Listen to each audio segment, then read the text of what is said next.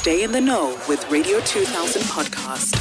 The SABC is celebrating women, and they should be celebrating women because the SABC has 52% females in the workforce. That is a huge, huge number. On the line, we chat to SABC Deputy Chairperson, Ms. Mamodupi Mohlala. Good morning, and thank you so much for joining us and making time for us. Good morning, and thank you for inviting me, and thank you to your listeners. Now, the SABC on Thursday is basically celebrating Women's Day under the theme Generation Equality, Realizing Women's Rights for an Equal Future. Please just tell us more about the importance of the public broadcaster having such events.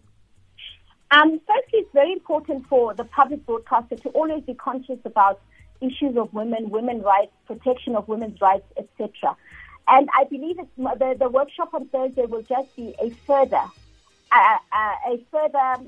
engagement by the SABC and a further validation by the SABC of the importance of this discussion about women's rights, which is a discussion that has been taking place nationally in this country for very many years. And I also think it is an accolade and an acknowledgement of the march by the great women of South Africa in 1948 in the deep dark days of apartheid, where they were not shy or not scared or not even compromising on making sure that they protect women's rights.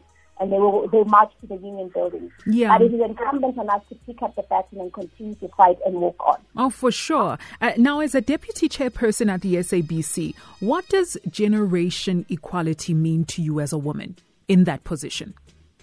Generation equality to me says there have been many wins in relation to making sure that there is equality for women, both in the workplace, both in society, and across the social spectrum, but specifically even within the SABC. In your introductory remarks, you spoke to the percentage of women who are employees of the SABC, and I think that is very important and a great accolade. But we mustn't also forget that a lot of women have also been victims of the retrenchment process that actually took place recently. But be that as it may, it does not mean then that we sit back and become despondent and say there's no further way forward. We need to continue to make sure that the numbers continue to grow, and not only grow at the lower echelons of the work strata, but grow right up to the top of the work strata. So we are pushing that and making sure that actually continues to happen. And even as the board, we've actually led by example. I mean, in the past month, we actually even had a gender sensitivity workshop, and the recommendations of that workshop are going to be made public in the near future. And you will see that the board is leading by example. We're not just saying things that happen, we're leading by example. But over and above that, in the time that we've also been on the board, we've even made sure that a gender desk is set up so that issues that are actually affecting women on an ongoing basis, on a day-to-day basis, are actually put in the forefront of all discussions within the institution. So we think those are great accolades. But having said that, I do believe there are certain setbacks that have happened not only in the context of SABC, but nationally, in the sense that, unfortunately, gender-based violence has been on the increase, and that is a very serious problem, and we as the SABC must not just pay lip service to it. We must put clear steps in place. There have also been accusations of issues around issues like sexual harassment, and we are not quiet as the board. We are dealing with these issues and making sure that they are fully addressed. So in this month of Women's Month, if we are going to be talking about generation equality, we need to speak to the work that we're doing both behind the scenes and in every aspect of the work of the SABC.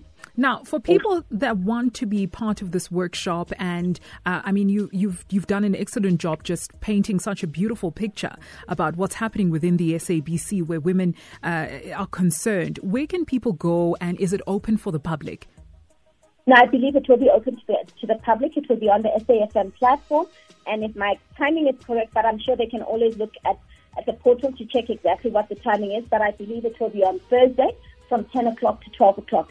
And the lineup of speakers will be is lineup of women in both the ICT sector and in other sectors who are women of influence and who have obviously fought the same struggles that ordinary women fight in our pursuit of making sure that there's gender equality both in the workplace, socially, and in every aspect of society. Please, if they could join us, we will appreciate that.